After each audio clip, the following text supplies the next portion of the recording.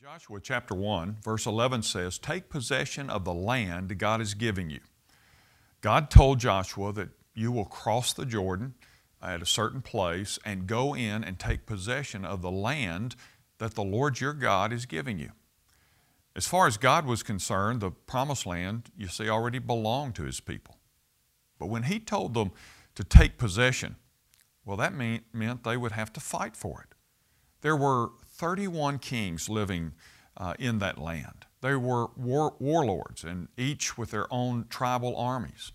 There were 7 major cities to conquer, and there were giants to overcome. So here's some questions. First, do you believe God has given you the gifting, resources, and strength to fulfill your destiny? Second, are you willing to fight for it? You won't win in your own strength, but the good news is that you don't have to. Because God has said this, "Have I not commanded you? So be strong and courageous. Do not be afraid. Do not be discouraged, for the Lord your God will be with you." Well, whatever God calls you to do, He will give you the ability to do it. But you must work to develop that ability. Sometimes He'll answer your prayer immediately and give you what you're asking for.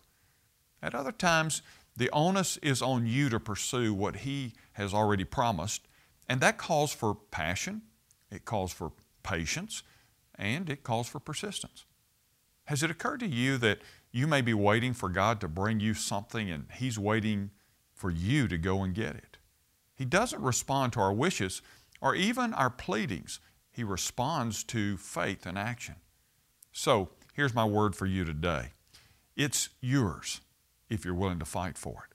That's why God always told His people to go forward. I want to urge you today, maybe there's something God has told you and promised you, and He's waiting on you by faith to step out and move. And until you do that, you may never see the fulfillment of what He's already promised to give you. I'm Ray Jones, and that's another Heart Truth for your day.